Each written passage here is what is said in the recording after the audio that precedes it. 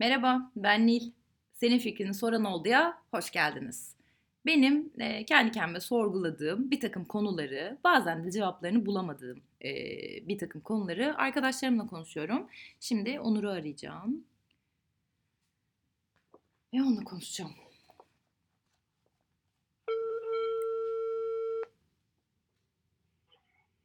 Merhaba, Yayınımıza hoş geldiniz.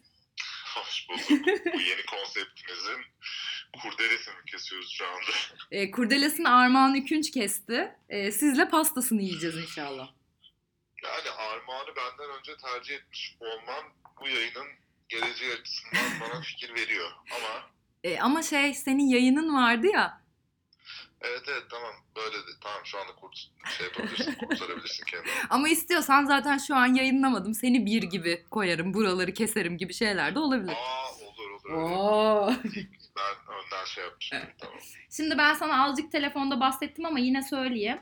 Kendi Söyle. kendime sorguladığım, bazen cevabını bulabildiğim, bazen bulamadığım, bazen de zaten cevabının sanırım hiçbir zaman bulunmayacağı bir takım şeyleri sorguluyorum. Onları senle sorgulayayım dedim.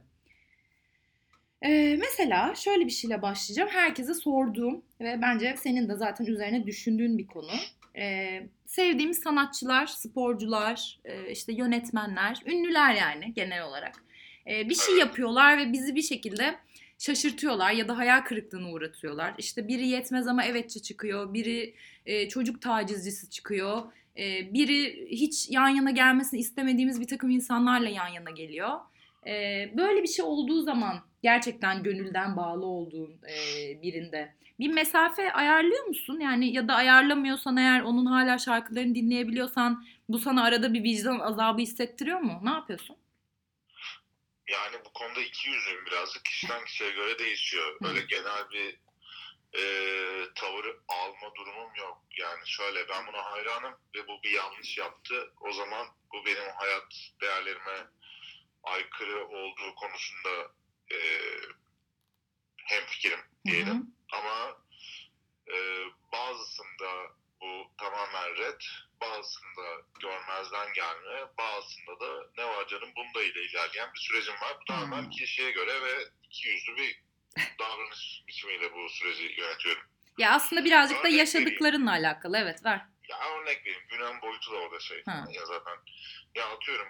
Yetmez ama evetçi dedin. İşte Sezen Aksu Hmm. o dönem kızdım ettim falan filan ama hala hiçbir şey değerini kaybetmedi yani. Hı hı. Tamam benim gözümde yetmez ama evetçi olmak yani aydın olduğunu iddia eden bir kesimde işte bir zamanda o şekildeydi. Biz böyle düşünüyorduk, inanıyorduk diye bir çok özel bir gerizekalık çeşidi bence o. O yüzden hani onlara çok bir saygım da kalmamıştı bir noktadan sonra yani en azından aydınlıklarına, Hı hı. insanlıklarından ziyade.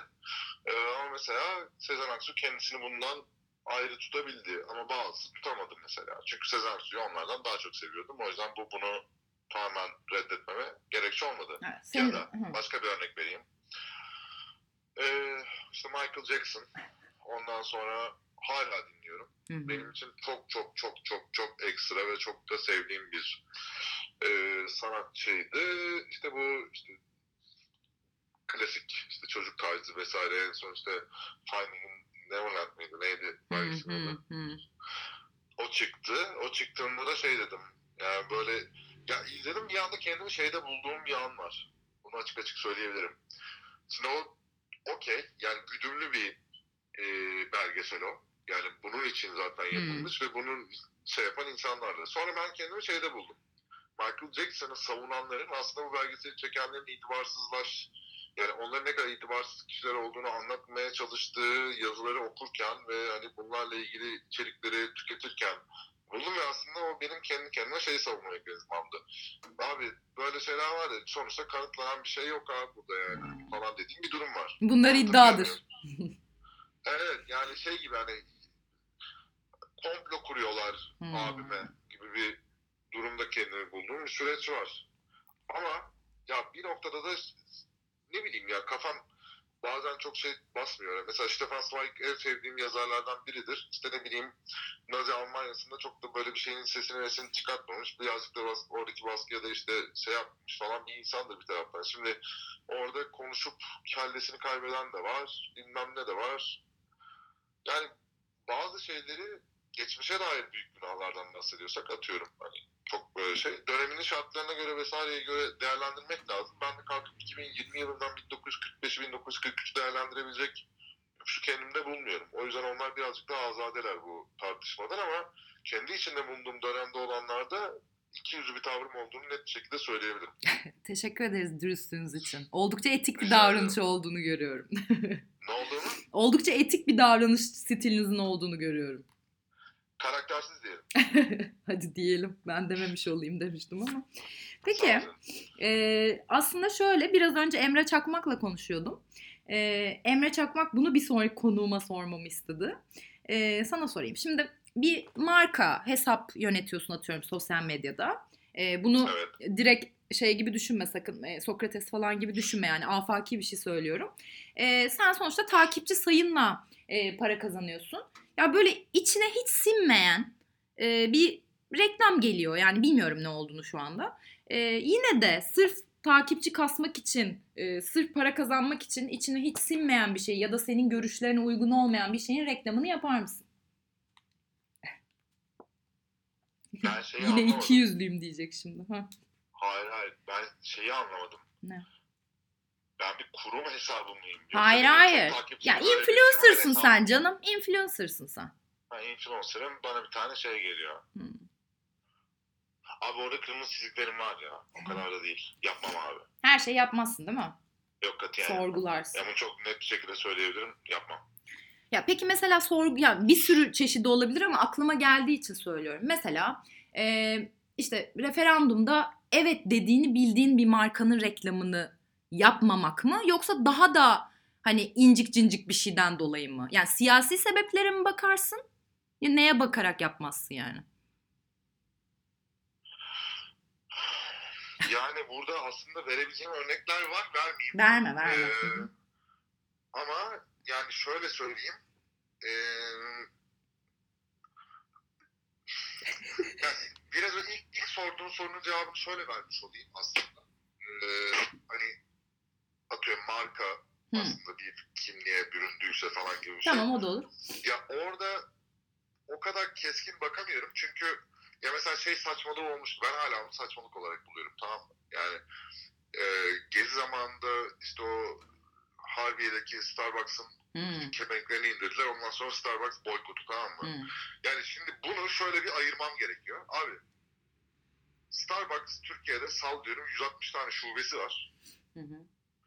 Oradaki şubelerden bir tanesindeki bir müdür kendi başına inisiyatif alıp o kepengi indirdi diye, Hı. tamam mı? Bununla ilgili bir şey yapıp bunu markanın geneline yorabilir miyim? Bunu bilmiyorum. Hı. Ama yani atıyorum Kızılkayalar'da mesela aynı durumda vardı. Evet. Ama Kızılkayalar'dan hala ve hala o günden beri tek bir sakız bile almam yani. Çünkü abi orası zaten yani tırnak içerisinde headquarter'ı Kızılkaya'nın. Yani sahibi falan belli ve adamların da buna dair açıklaması var üzerine. Yani buraya gelenler edenler biz Evet. zaten bu şekilde davranacağız falan ve net bir şekilde karşıtlığını sana hissettiriyor. Ya şu anda ülkede bir sürü iş adamı, iş insanı, iş kadını, bunların hepsi bazıları hani tam böyle fanatik gibi değil de hani şey diyenler de var, hani çok böyle birazcık etliye sütüye karışmayanlar var. Hı. Hani onlara bir şey demeyeyim hadi. Onlara çok fazla bir şey demiyorum. Ama böyle radikal ve net bir şekilde tavrını vesairesini ortaya koyup ve hani beni karşısına aldığı söyleyen bir insan karşısında tamam abi sen beni karşısına aldıysan ben senin gani karşısına zaten sonra. Bunu net bir şekilde söyleyebilirim.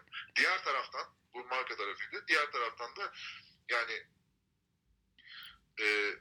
abi belli günahlar var benim adıma. Benim kendi değer yargılarım içerisinde belli çizgiler ve günahlar var. Hı hı. Herkeste bu değişik. Herkeste bunun limiti, oranı vesairesi de değişik. Bam teli ve herkesin farklı çalıyor. Ona bir şey demiyorum. Ama yani onları geçen herhangi bir kurum kişi, kuruluş vesaire, marka, bunların herhangi bir Adam, tanesi vakıf. de yani yok ya, bunların mümkün değil ya. Kendi suratıma bakalım yani, ayıp olur.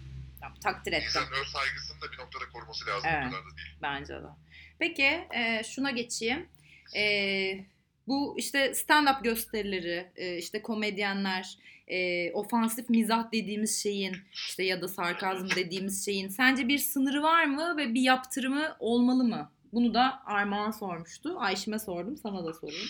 Yani özellikle Türkiye'deki bu gözaltı falan meselesini de düşünerek. Sen nasıl bakıyorsun? Her şeyin mizah olabilir Hı hı. diyorum önce. Hı hı. Yapmak isteyene buyurun yapın diyorum. Yani hani okey. Ama yani bunu yaparken yaptırım kısmı, yani bunun adli bir vakaya dönüştüğü ilk andan itibaren bunun karşısındayım. Bunu geçtim. Hı hı. Yani bunun tamamen karşısındayım. Ama yani dünyada biraz önce şey dedim, herkesin duyar noktaları, belli çizgileri vesaire, herkesin farklı. Hı hı. Tamam mı? Yani dünyada 7 milyar insan var ve 7 milyarının kimsenin bam teline basmadan ben şakalar yapacağım diye ortaya çıktığında o kadar kolay değil. Yok, yani mayın tarlası zaten. Yapamazsın o zaman hiçbir Evet. şey. Evet, yapamazsın yani öyle bir durumda da. Hani o yüzden diyorum ki abi, herkes her şeyi yapmakta gayet özgür. Hı hı. Yapabilirsin ama bu konuda mesela Daniel Sloss var Netflix'te. Herif gayet ofansif bir şey yapıyor ve adam orada şeyi söylüyor. Konuşmanın başında şişmanlarla ilgili bir şaka yapıyor. Gülüyor herkes falan filan. Ondan sonra başka sert bir noktadan giriyor işte. Neyle ilgili yapıyordu unuttum şu anda da, şeyle galiba Amerika savaş gazileri vesairesi üzerine şey yapıyor. Orada bir tepki alıyor galiba. Ve orada da tepki aldıktan sonra bu Sloss'ta mıydı ya? Sloss'ta mıydı? Tam hatırlamıyorum. Neyse. Dönüp izleyiciye diyor ki abi, yani şu anda 200'lük yapıyorsunuz bana. Yaptığınız şey 200'lük, çünkü biraz önce şu anda sizin yargılarınızda kutsal olarak konumlandırdığınız bir şey üzerine ben şu anda şaka yaptım falan yapıyorsunuz. Ama şişmanlara güldünüz. Yaparken gayet güldünüz abi. Ya da ne bileyim abi, engelliyle ilgili bir şaka yapabilirsin. Engelliyle ilgili bir şaka yapmaktan kimse seni alıkoyamaz bence. Ama bunun karşında bir engelli varken onun bundan nasıl etkilendiği veya neye dair bir tepki verebileceğini de, o zaman yani o noktadan sonra sen bu şakayı yaparsın ama karşındakinden tepki almak ve karşındakinden aynı şekilde bir reaksiyon görmeye de açık olman lazım. Ben istediğimi söyleyeyim, kimse de bana laf etmesin. Ben bunu doğru bulmuyorum. Bunun adli vakaya dönüşmesine tamamen karşısında olduğumu baştan altını çizerek söylüyorum. Evet, biliyorum. Herkes her şeyi söyleyebilir ama bundan birileri rahatsız olacaktır ve rahatsızlığını dile, ya atıyorum, ya düşünsene şey gibi bir durum olduğunu. Ne bileyim abi, çocuk ölümleriyle alakalı bir şaka da yapabilirsin. Tamam mı? Hı hı. Ama senin karşında bir hafta önce bebeğini kaybetmiş bir kadın varsa veya Twitter'a bununla ilgili bir şey yazdığında onu okuyan birisi varsa ve bir hafta önce çocuğunu kaybettiyse ve bundan dolayı da sana bir tepki veriyorsa, yani hani bununla ilgili bir karşıt bir argümanla gelip sana senin yaptığın ofansif mizahın onu yaraladığını söylüyorsa, evet. Belki daha misliyle ofansif bir şekilde bir karşılık veriyorsa da buna ben mizah yapıyorum kardeşim, bunu da anlamak zorundasınız falan şeyinde de değilim yani. Abi etkiye tepki olur. Zaten kimse bana karşı olmasın, söylediklerim kimseyi incitmesin diye de mizah yapılmaz ama yani bunun karşılığını, yani bunu göze alıyorsan yap abi. Ben kimseye de bir şey demem yani bununla ilgili. Evet, biraz cambazlık gerektiriyor galiba. Şey de var yani, sadece mizahta değil, atıyorum işte Çorlu'daki tren kazası ve o kadar büyük bir katliamdan 2 ay sonra mı ne, bir marka, kim olduğunu vallahi hatırlamıyorum, tren yolculuğu ve kavuşan aileler reklamı çekti mesela. Yani onda tren kazasında bir yakınını kaybetmeden bile zaten tüylerin diken diken oluyor. Galiba birazcık Ayşim'le de bunu konuştuk. Yani bir ülkenin galiba bunlara biraz daha normal tepkiler verebiliyor olması için o konuda biraz olgunlaşmış olması, bazı konularla yüzleşmiş olması gerekiyor. Henüz yüzleşilememiş konularda da galiba biraz tepki doğuyor doğal olarak. Ya bir de şey de var mesela abi, ya burada tabular nedir işte mesela? Aleviler. İşte ne bileyim, milliyet, din, işte kimlik vesaire, daha kimlikler üzerinden, şeyler üzerinden. Bunların hepsiyle ilgili şaka yapıyorsun. Yap abi, yani yaparsın. Yani bilmiyorum abi, tecavüz şakası da yapabilirsin. Tamam mı?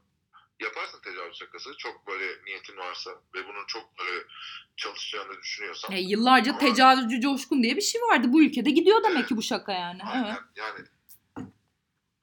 yani sen bunu yaptın ama bunu paylaştığında Hmm. bunu perform ettiğin bir yerde de paylaşabilirsin 100 kişiye karşı. Gelip bunu Twitter'a da koyabilirsin ya da herhangi bir gösterinin bir video kesit olarak YouTube'a da yüklenebilir. Tamam mı? Hani bu yani kimin karşısına çıkacağını bilmediğin bir noktada ve buna da okeysen, hani bundan yana bir şeyin yoksa bunu yazdığında 70'inde veya işte yakınlarına vesaire taciz, tecavüz vesaire gibi bir deneyimi olmuş bir insana sen de bunu kaldıracaksın kardeşim, yani bunu şey yapman lazım gibi bir üst perdeden konuşabilme lüksün yok yani adama, yani şey der neyse yani o kadar da değil yani onun tepkisini alırsın abi ama yapabilirsin. Yapmak istiyorsan yap. Okay. Kimse de bunu yaptın seni içeri atamaz ama yani o kadar da yani o zaten bambaşka bir gerizekalı. Ona hiç girmeyelim. Doğru. Aşırı teşekkür ediyorum. Senden bir sonraki konuğum için neyi tartışalım adlı bir öneri rica ediyorum. Güzel soru. Bir de Onur Neyi unuttum. tartışalım? Şuna çok kısa cevap vermen lazım. Çünkü Ayşem Özgür bunu senin için sormuştu. Onur Erdem çok soğuk bir yerde. Yani ama ölmüyorsun yani donarak ölmeyeceksin. Dolapta bir kürk var. Alıp kürk giyer mi diye sordu. Giyerim. Yani kürk giymeye okeysin yani hayvanların derisinin yüzülmesine. İnsanlar ölmemek için Bak ölmüyorsun dedim giyer. Onur ama sen ölmüyorsun. Yani biraz soğuk bir yer. Moskova'dasın. Yani Moskova'dasın. O sırada üstünde mont yok ama ölmeyeceksin donarak yani. Yine de o kürkü giyer misin? Ha tamam. Ben sanki böyle şey gibi bir durumdan kaldım. Yani sonuçta öleceksek de Hayır yani. hayır. Yani orada Tamam canım hayır. İnsanlar birbirini yiyorlar yani. Kürkü de giyiveriz noktasındayım da. Hayır. Ya bu şey ama soruda biraz serin mi? Yani adam biraz serin mi böyle? Cildini mi okşuyoruz biraz? Ya böyle hafif böyle -1 gibi de ama hissedilen de 3 gibi falan. Ve ben çıplak mıyım? Ya Onur bilmiyorum. Kürk giyer misin giymez misin? Boş ver tamam hava soğuk değil. Ya, yok tamam bu şartlarda giymem ya. Tamam. Böyle giymem yani. Hani, ama hayati bir tehlikem olduğuna inanıyorsam affetmem. Katiyen yani. Tamam canın her şeyden kıymetli. Seni anlıyorum. Hadi bana soru ver bakalım. Herkesin canı herkesten kıymetli. Evet, o yüzden tabii ona bir ki. şey demeyeceğim. Soru. Hiç bunu düşünmemiştim. Düşüneyim şu anda. Zamanım var mı? Tabii.